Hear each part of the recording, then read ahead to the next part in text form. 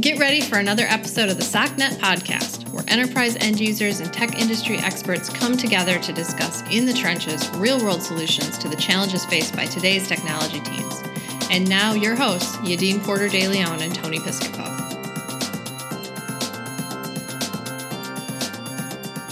Hello, and welcome to another episode of the SOCnet podcast.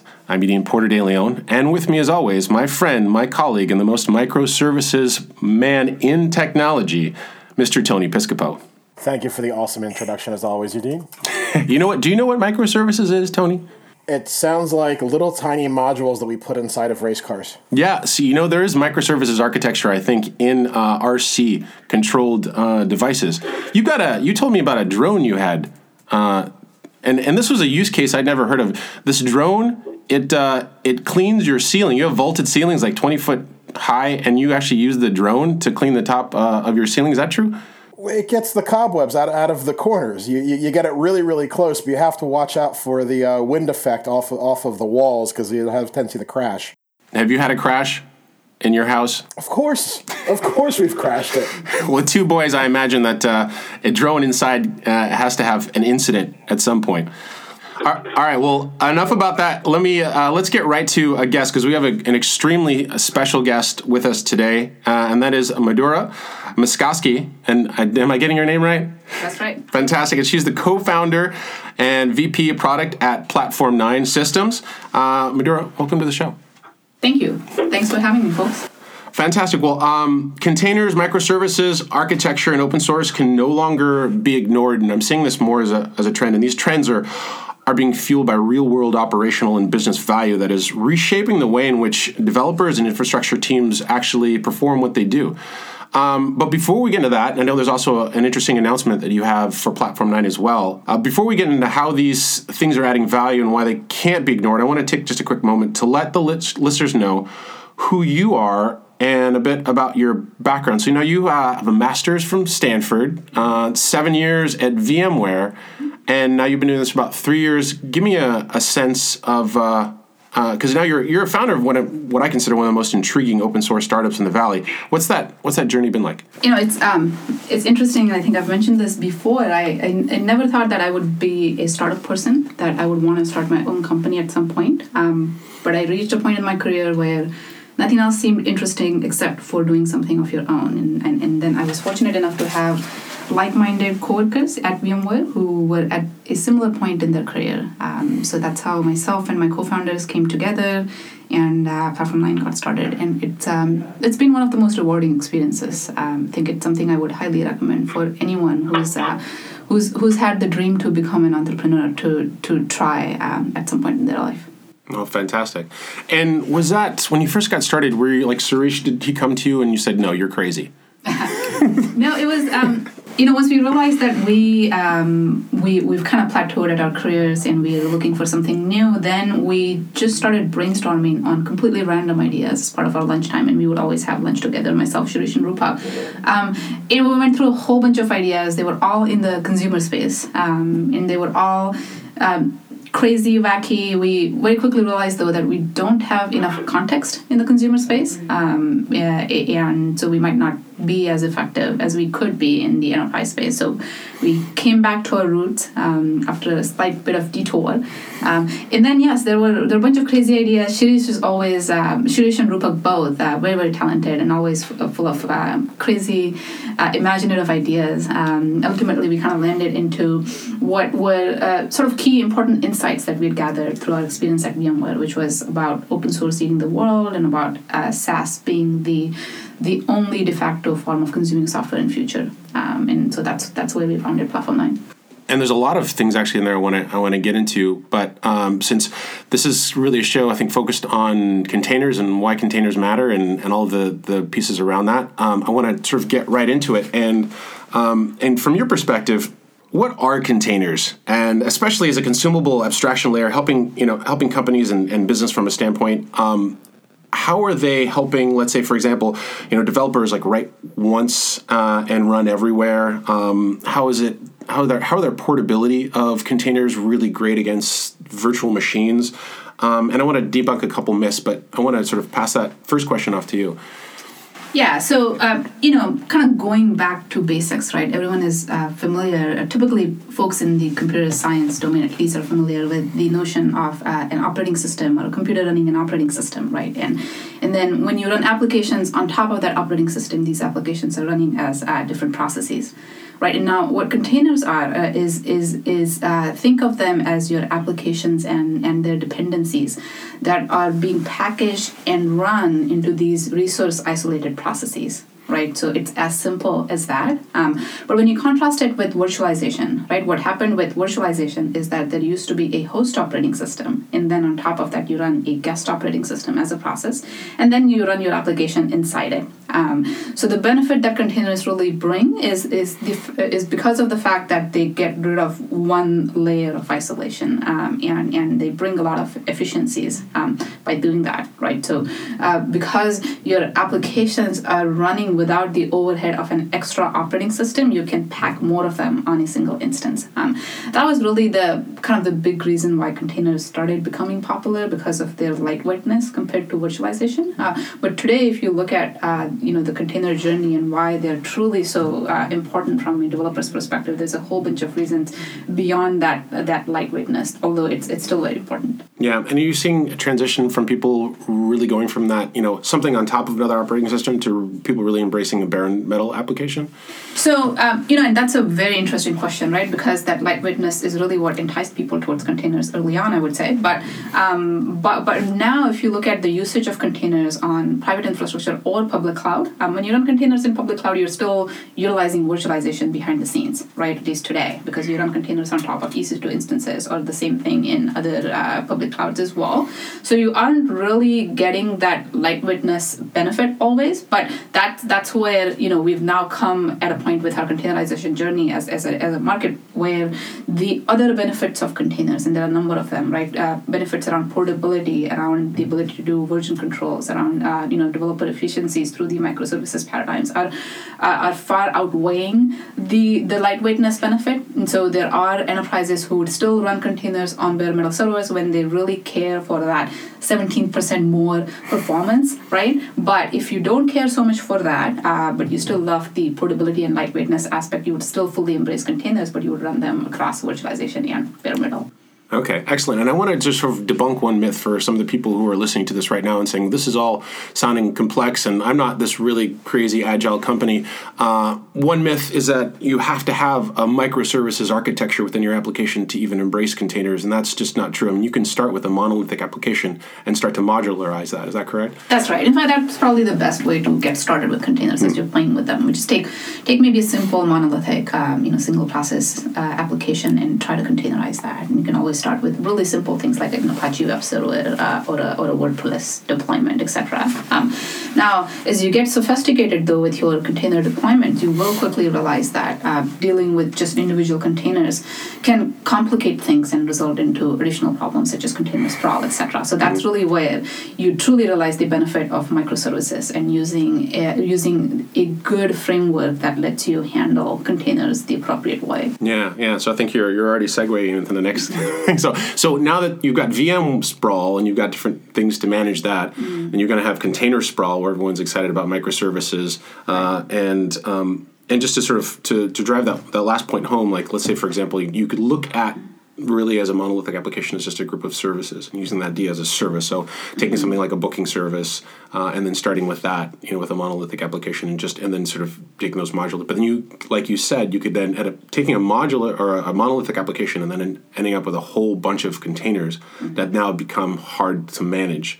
Now you're getting the benefits of maybe modularity and portability, but you're also adding complexity as well. And I think that's probably one of the objections that I've heard was like, well, you're just adding more complexity. It's just taking one giant thing and cutting it into smaller places. It's like, well, where is that layer of abstraction that then allows me to remove that complexity? And I think that's one of the things that you guys have done with one of the new services that you had for managing containers. But before I get into that, I just wanted to just wrap up one thing here. And I heard a great quote just talking about benefits of containers here just for a second. One of my favorite quotes is a haiku from one company, and I won't mention their name, but this great company where it says, "Here's my code, run it in the cloud, I don't care how."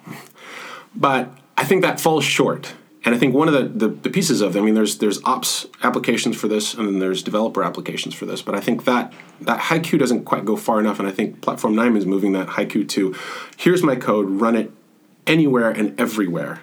I don't care how. And the cloud is great, but the cloud isn't everything. Not all the workloads are in the cloud. Not everyone exists as a cloud pure play.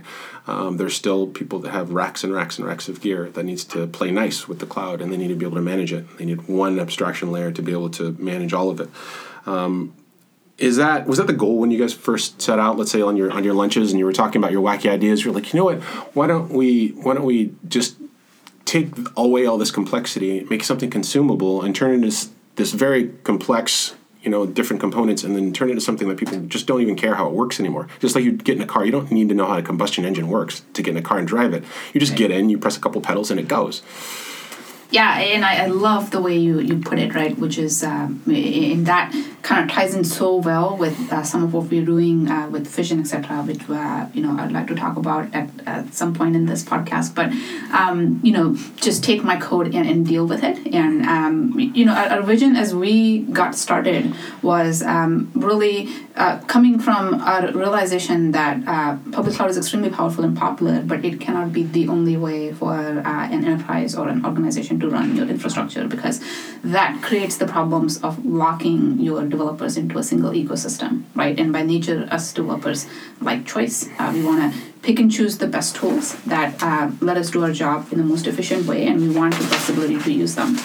And that's where we felt that if your abstraction layer that you were dealing with was a platform layer and an open source platform layer, that made it immaterial in many ways where that infrastructure capacity, the underlying capacity is coming from, that presents an even powerful cloud infrastructure paradigm to end users than just going to a single public cloud.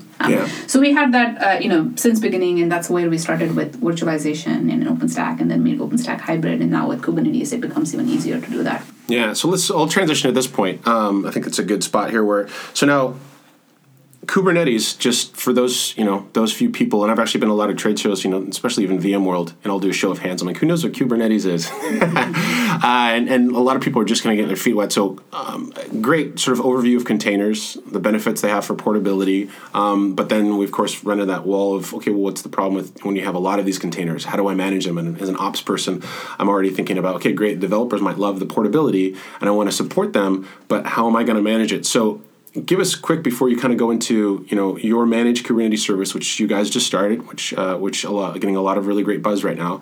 Go into sort of how Kubernetes manages things and manages containers, and then how you've sort of wrapped that into a managed service. Yeah, so the big benefit with the microservices architecture, right, is again beyond the lightweightness, it really lets you break down your monolithic applications, which have been traditionally scale up and have all the disadvantages of a scale up app, right? Which is there's only so much resources you can pack into either a process or a virtual machine, and it's not highly available, it's not resilient, fault tolerant, etc. Microservices really let you introduce a completely different paradigm that's more cloud native for re-architecting your applications. Now the drawback is that going with a microservices pattern does require you to re-architect your application. That's really the right way to do it.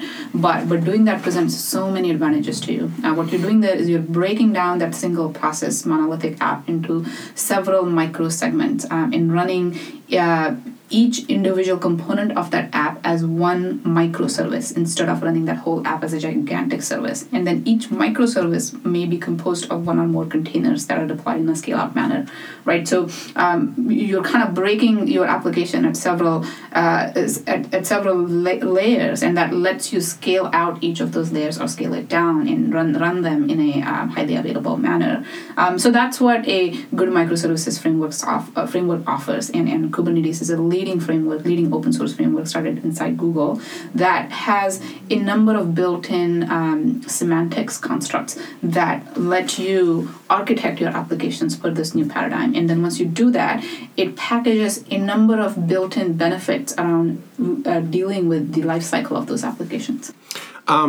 Sorry, just a quick question. I know we were talking about open frameworks, and how are you guys interacting with some of the larger enterprises dealing with an open framework versus a closed source management system? Because that seems to be something that we see a lot of, that a lot of the larger enterprises want that warm, fuzzy blanket that it's a closed source versus an open source management.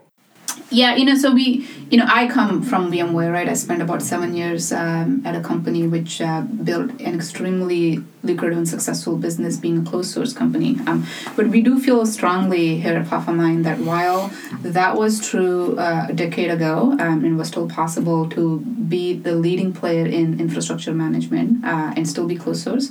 I don't think that will be repeated anytime in future. That's our perspective, because we believe that the today and the future of cloud infrastructure management and consumption is going to be dominated by open source technology and frameworks. If you look at all the great innovation that's happening today and new, it's all been in open source, right? In terms of Docker container technology, OpenStack, CloudStack, Kubernetes, Docker's own orchestration tools, OpenShift. Red Hat has been a big proponent of open source since beginning. So, and what we see at least is enterprises are truly realizing and embracing it and understanding the importance and power of it. And the importance is that it starts becoming a standardization layer that you can hold your vendors accountable for, and it gives you better pricing leverage and a better quality framework than one built by a single organization. So I wanted to unpack one of those pieces too. Have you found yourself in organizations where you found that teams have tried a microservices architecture, they've found themselves within, in an environment of container sprawl, or the complexity is too overwhelming, and you've come in with a solution that allows them to manage that complexity and sort of throw their hands up and say, look, this is too hard. And you come, no, it's not that hard. Here's a nice consumable, abstraction layer where you can manage that. And is that how the Kubernetes managed service came about? Did you find yourself in a lot of these rooms talking to people about how much the complexity was just sort of crushing them, and they needed something that was easy, like consuming infrastructure via like an OpenStack SaaS service, which is the core of your business?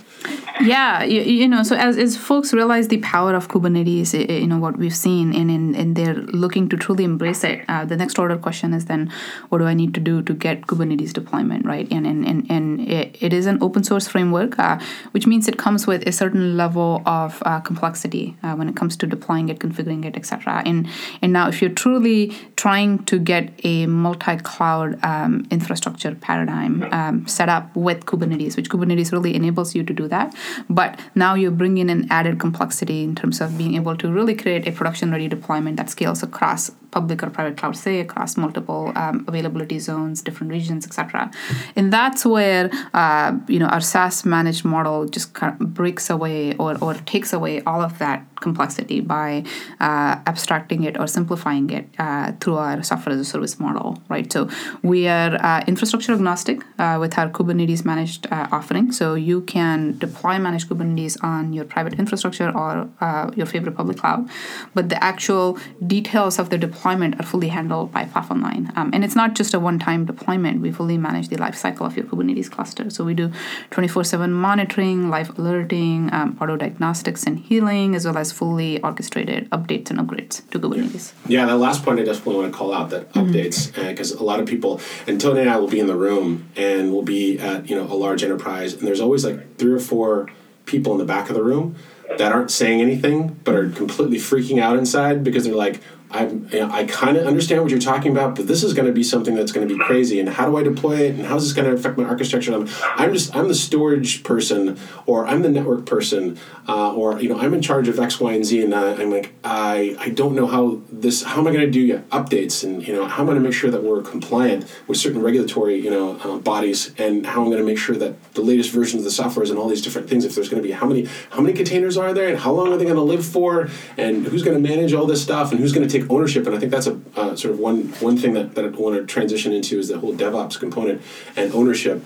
and accountability for all the different components of sort of a microservices architecture, because it's not rooted in a lot of large organizations. So I think that piece that you said, the last one about updates, I think that's key to call out, because there's going to be people in the back of the room that are kind of freaking out but not saying anything, going, how am I going to update this? And how am I going to know what's updated or what version is on these million different containers, or how many are there going to be? And so we always Tony and I are actually, one of our specialties is going in and making sure that we find those people in the back of the room. Mm-hmm. We hold their hand and say it's going to be okay. That's right. You're talking about silos. Silos, yes, silos. So people live in their silos. It's about silos reaching across silos, and so I think moving in that discussion sort of naturally into that sort of accountability world, and that sort of brings up the whole idea of DevOps. And one thing that I heard though is people come to the show. Let's say, for example, the DockerCon show, and they'll talk about how it seems like it's still more ops than dev. And the developers are becoming a buying source, and some people are starting startups selling to developers, but it seems like the buying centers are still very ops related, and ops people are saying, okay, we're becoming more friendly. So really it's more like, dev friendly ops instead of DevOps. And are you seeing a shift in developers becoming more of a buying center and starting to be more attracted by something like a managed Kubernetes service, which would really get them excited because they have things, like you said, choice, like I want RabbitMQ or I want Hadoop. I don't want to be locked into an AWS that the infrastructure guys are really excited about. Are you seeing that? Yeah. What's interesting is that as we experienced the virtualization wave or the journey, that was really all about IT teams, infrastructure management teams, right? And at that time, we were in the world where there would be an isolation between the IT side of an organization and the development side. Isolation it resulted in a very dynamic interaction between the two teams, right? Where a lot of push-pull was involved, a lot of roadblocks in developers requesting virtual machines and the IT fulfilling them. And so to merge those two, DevOps really originated or came out organically, where the ops folks are coming from development background and are very much developer friendly and are there to enable the developers.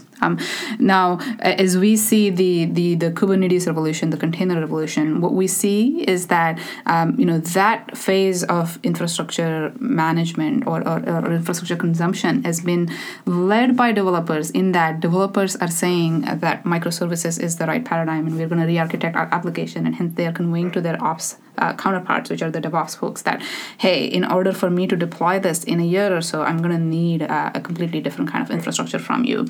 And so that's kind of motivating the DevOps folks to really take a hard look at these frameworks now and trying to figure out what that strategy is going to be for them, say, a year in advance or this year. And how are they going to deploy and manage it? So it's really interesting. We are seeing a lot more developer engagement. The ops side is still involved, which they will or should be, because they are there to ultimately enable the developers. But the traditional isolation has been breaking away, and we think this pattern is just going to continue. And if you think of it, if we're going in the world of hybrid cloud consumption, then the ops portion becomes even simplified in that case, right? Because a developer can just go to a public cloud and swipe a credit card. So I think we're going to continue seeing this as we keep raising the levels of abstraction. Yeah, and you see a maybe not a fragmentation, but a division in the market of organizations that are going to go to a prescribed all-in-one, everything-out-of-the-box solution like an AWS, where everything's just kind of off the shelf, versus teams that still want that choice and want to be able to avoid lock-in. Do you see that really being a dichotomy, or do you think it's a lot more nuanced than that? So, there certainly are, even today, organizations that decide to standardize on all AWS. That typically tends to be a decision made somewhere at the management or ops layer, and for good reasons, because there's a lot of simplicity you can technically achieve by doing that, right? However, there's also been this pattern emerging that a big subset of those organizations, after having done that and having run that way for some time, really start realizing the cost of that model or some of the drawbacks of it, not just from cost, but from visibility, measurability perspective. So they then try to change their strategy a little bit and incorporate one more cloud or maybe some private infrastructure. So what we believe in, and what we've seen as a pattern even in the 3 years that Platform 9 has been running for, that a good chunk of organizations, if not all of them, after going an all public cloud route, realize the true benefit of a multi-cloud environment and decide to go that way. And frameworks like Kubernetes make it even easier to go the multi-cloud model, right? So we think that majority of enterprises in future are going to be truly hybrid, and the stacks of tomorrow are going to be built to inherently embrace that the hybridness of infrastructure. Yeah. I like that. That's one of the buzzwords and a highly contentious term, hybrid cloud, and people actually defining what that means. I think it's good for people to have an understanding that when you have all these different tools at your disposal, you don't have to be in one box or the other. You don't have to be on-prem or all in the cloud, or you've got to have colo and all this. It's just that whatever your application needs, whatever your business needs, whatever is going to help you focus on what the core of your business is. You're like, I'm an insurance company. I don't need to worry about X, Y, and Z. I just need it to work. Right. And it seems like people are understanding that paradigm. They don't have to be all in cloud if that's not what's going to work for them.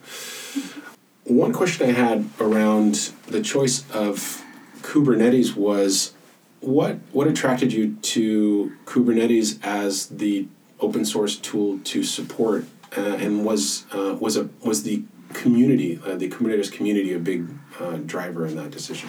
When we evaluate any open source framework as something that we potentially would support, we look at 2 or 3 different factors, right? The maturity of the framework or the project itself, the level of community adoption, and the level of enterprise adoption in terms of production deployment, if any, right? And if you look at Kubernetes and compare it to, say, either Docker Swarm or Mesos, it completely outshines the other two in terms of all these 3 factors, right? It's an extremely mature and robust framework that originated from inside Google, based on their internal use cases. It has, had a broad enterprise adoption in terms of companies such as Box or eBay or others publicly speaking about their Kubernetes deployments. And it has an extremely thriving and strong community, right? Meaning a new version of Kubernetes comes out every 3 to 4 months. And if you look at the amount of innovation that happens in each of those major releases, it's just astounding. So it was a no-brainer decision for us. We believe Kubernetes is gonna be the framework to rule all other frameworks. One thing I wanted to go over too is sort of the that market or the product market fit. And are you seeing that people are coming to the solution because they really want to consume Kubernetes, but they don't want the complexity, or do they just have a problem to solve? And you just happen to have chosen Kubernetes as the best-of-breed open-source technology that's going to solve that problem? So today, if you look at our Kubernetes customers, they're savvy in terms of knowing what they want, what they don't want, right? And Kubernetes today is at a level where there is still a bit of complexity involved. Even as we simplify the deployment aspect, even in just pure consumption of Kubernetes, there is complexity still involved. So you need to be at a certain level of maturity with your containerization journey before you can truly start leveraging the benefit of Kubernetes, right? So if you look at the customers we work with, they have worked with Amazon ECS or Mesos or Kubernetes on their own, and realize the pros and cons and benefits. So they know what they want, and they really understand the benefit of managed model in that scenario. Then, we progressed through 2017, 2018, etc., both through some of what we are planning to contribute to Kubernetes as well as what the community is planning on doing. There is going to be a lot more simplification that's going to happen, right? At the same time, the market is going to get more educated. It's going to become more mature. So you will also see Kubernetes starting to entice those folks who might be relatively early in their containerization journey. Okay. So eventually you imagine that there's going to be a lot of organizations just coming saying, you know what, we need a microservices architecture, and we need a consumable SaaS service that helps us manage it. And great, Kubernetes, we don't care. Right. Exactly. It could just be like, just know that it's a proven technology, a proven SaaS service, and the underlying, bits and pieces are, like a lot of the things, like, there's underlying things of Kubernetes that are levered that people just don't even know. They just consume Kubernetes, and Kubernetes leverages a lot of other building blocks that have kind of come before. That's exactly right, and that's a platform line value proposition, right? And in many conversations even today, as once people understand the microservices paradigm and they're comparing, say, Kubernetes versus Mesos, we're able to demonstrate to them, hey, these are the reasons why Kubernetes is better. So those are conversations happen today. Now, I've got a question, and it's more, again, focused on the enterprise side. I mean, what if I was a client out there, what would be the first steps that you would really look for from an infrastructure standpoint for me to take this on? What does the perfect client almost look like for you guys that comes into your environment? It's funny, on the OpenStack side, I always used to say that folks that are perfect customers for us are those who've had failed OpenStack experience, right? Meaning they've tried doing OpenStack in-house and they've really realized the difficulties around it. It's kind of similar in the container world, right? A perfect fit customer for managed Kubernetes really is someone who has dabbled with building containerized applications, but gone beyond that, tried deploying it at scale to some extent, tried working with, say, ECS, and realized that it's actually a pretty complex offering, and it relies on you a lot on maintaining, managing it, or maybe played with Mesos a little bit. So that's a good profile, because if you're too early, then you don't really benefit from the managed offering, because you're probably better off working with containers on your laptop or on your single machine and really understanding the benefits, if any, of containerizing your applications in the first place, right? So I would say great fits for us are folks who are relatively in a mid to late stage of their containerization journey. I wanted to just wrap up with one question about one of the new products that's coming out, which is called Fission. And so my understanding, this is kind of your answer to like AWS Lambda. How do you see this as part of, I guess, the overall product strategy? And I'll put a sort of wrapper around that, because it seems like a lot of, going back to that sort of DockerCon sort of, DevOps, more ops than dev experience, it seems like as you're starting to move towards having these developer-centered applications and startups wrapping around those ops or dev-friendly ops-centered applications, you really want to look at sort of services that actually are going to be delivering to both equally, and not just let's make ops job easier for dev, or let's make dev jobs easier when communicating with ops. This really actually is coming more into the idea of let's just make it seamless for everyone. Ops sets up infrastructure to consume whatever the abstraction layer, and then dev is pushing their code into that same abstraction layer. Are you seeing that as the successful direction of companies that can't just make dev or ops tools? You really have to make something that works or creates a layer for both to work in tandem? So, from Fission perspective, really, where Fission originated is it took inspiration from the serverless movement, right? So Amazon started serverless movement with Lambda, and it is a really powerful paradigm for doing what we early on mentioned, which is, here is my code, just take it and run it in the cloud, or run it anywhere where you can find infrastructure capacity.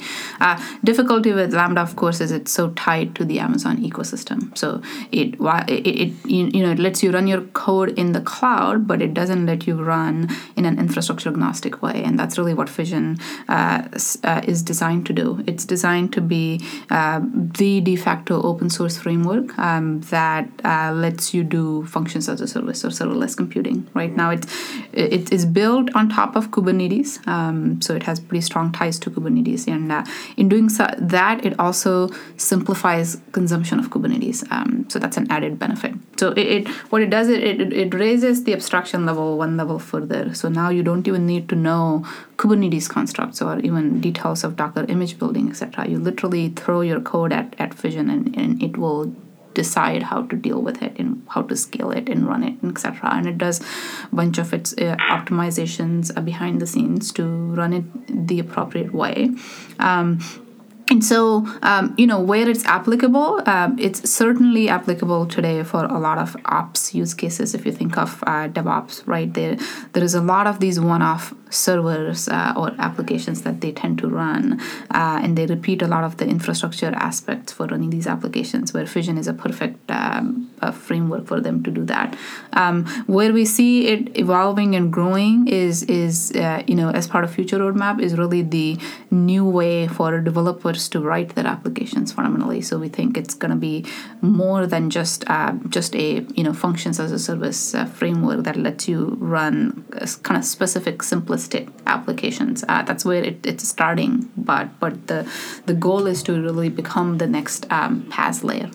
And so, and I think there was some good terms that were in there that I want to unpack a little bit. But first, I want to sort of circle back to that agnostic component. So you're not just infrastructure agnostic. I think it's probably important to point out that the goal is really to be language agnostic as well. And I think you guys are a Python shop, and you guys support Node.js, and but. Eventually you're just looking at whatever code you're writing, doesn't matter what it is, whether it's Go or anything, you just throw it at at this layer, and then it finds it does the load balancing, it does all that stuff in between cloud. It just finds compute and storage and other service resources and just goes. And in that, how do you feel? Because now there's been a lot of controversy. How do you feel about that term serverless? What is that term? Because a lot of people are hearing that, and it's causing, I think, some confusion in the market. How do you feel about that term? But you use function as a service, which I think is a little bit better. Yeah. I prefer that one. But do you think that's causing confusion, or how would you clarify for somebody who's looking at this term serverless and wondering what that even means? Yeah, and where serverless really originated is around the fact that today, with the paradigm that's common today, you do still need to think about servers, and a DevOps person needs to be aware of this notion of servers and think about them as they're looking to deploy their applications. And what serverless really means is that's one more level of complexity that's now taken away from you. You don't need to think about servers, right? So I think it makes sense, and I like the underlying idea behind it. However, I think function as a service is a better way to describe it. Some people are calling it Jeff. I don't know what that's about. I haven't heard that. You haven't heard that? Serverless or Jeff. I see. Because they want to just name it something. I see. Okay. We'll just call it Jeff.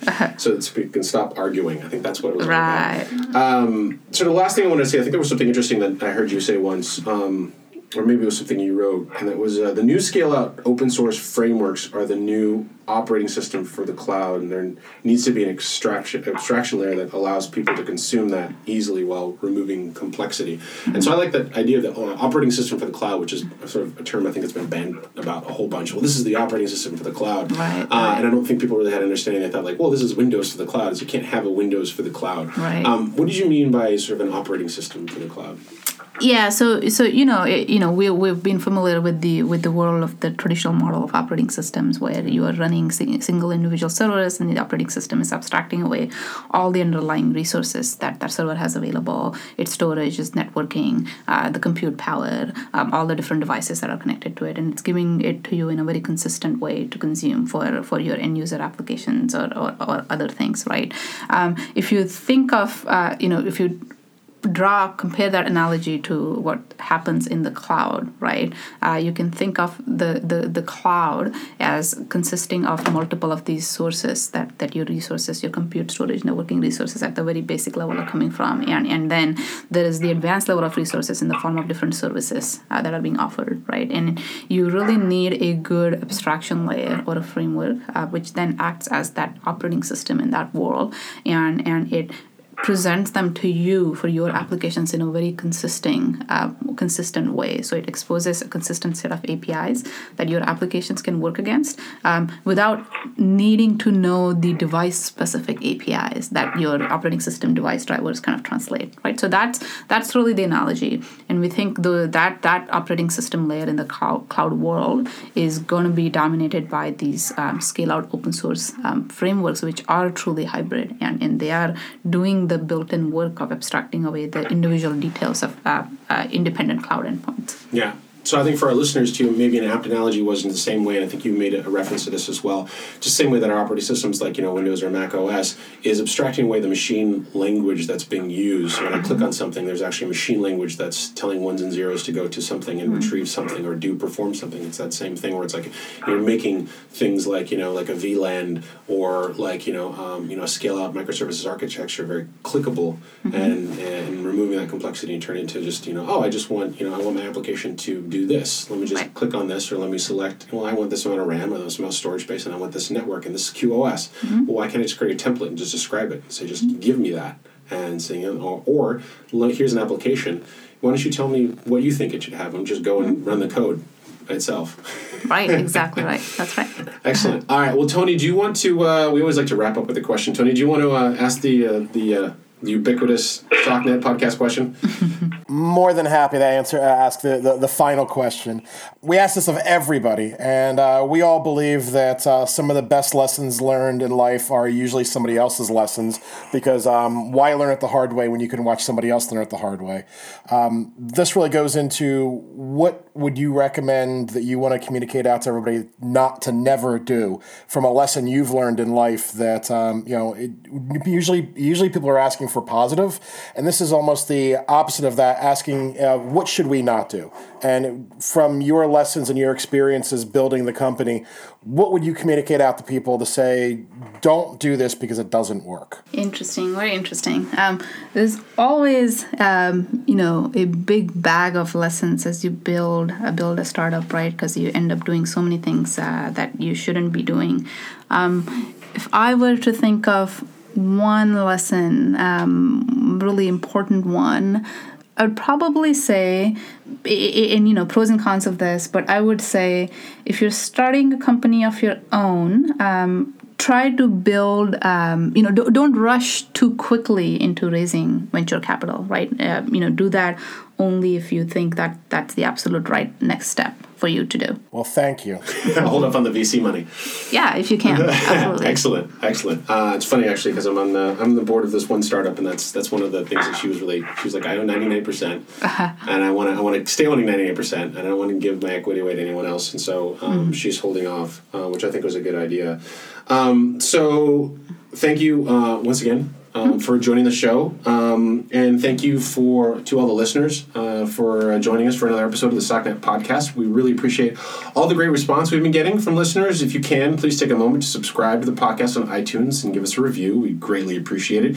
You can also find us on SoundCloud and Stitcher. Also, we'd love to hear from you, so please reach out to us on social media. You can find us on Twitter at @SOC_net and me at Porter De Leon, or feel free to email us as well using socnet@druva.com and give us some feedback on the show. Nora, where can people find out more about what you're doing and where you are and where you're going to be, and reach out to you either on social media or otherwise?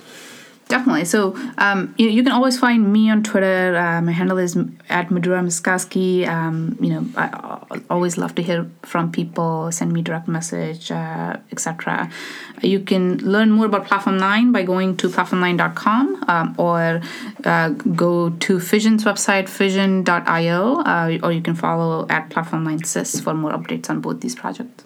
Excellent. Well, Madhura, thanks for joining the SOCNet podcast. Thanks for having me. Thank you. Pull up your socks.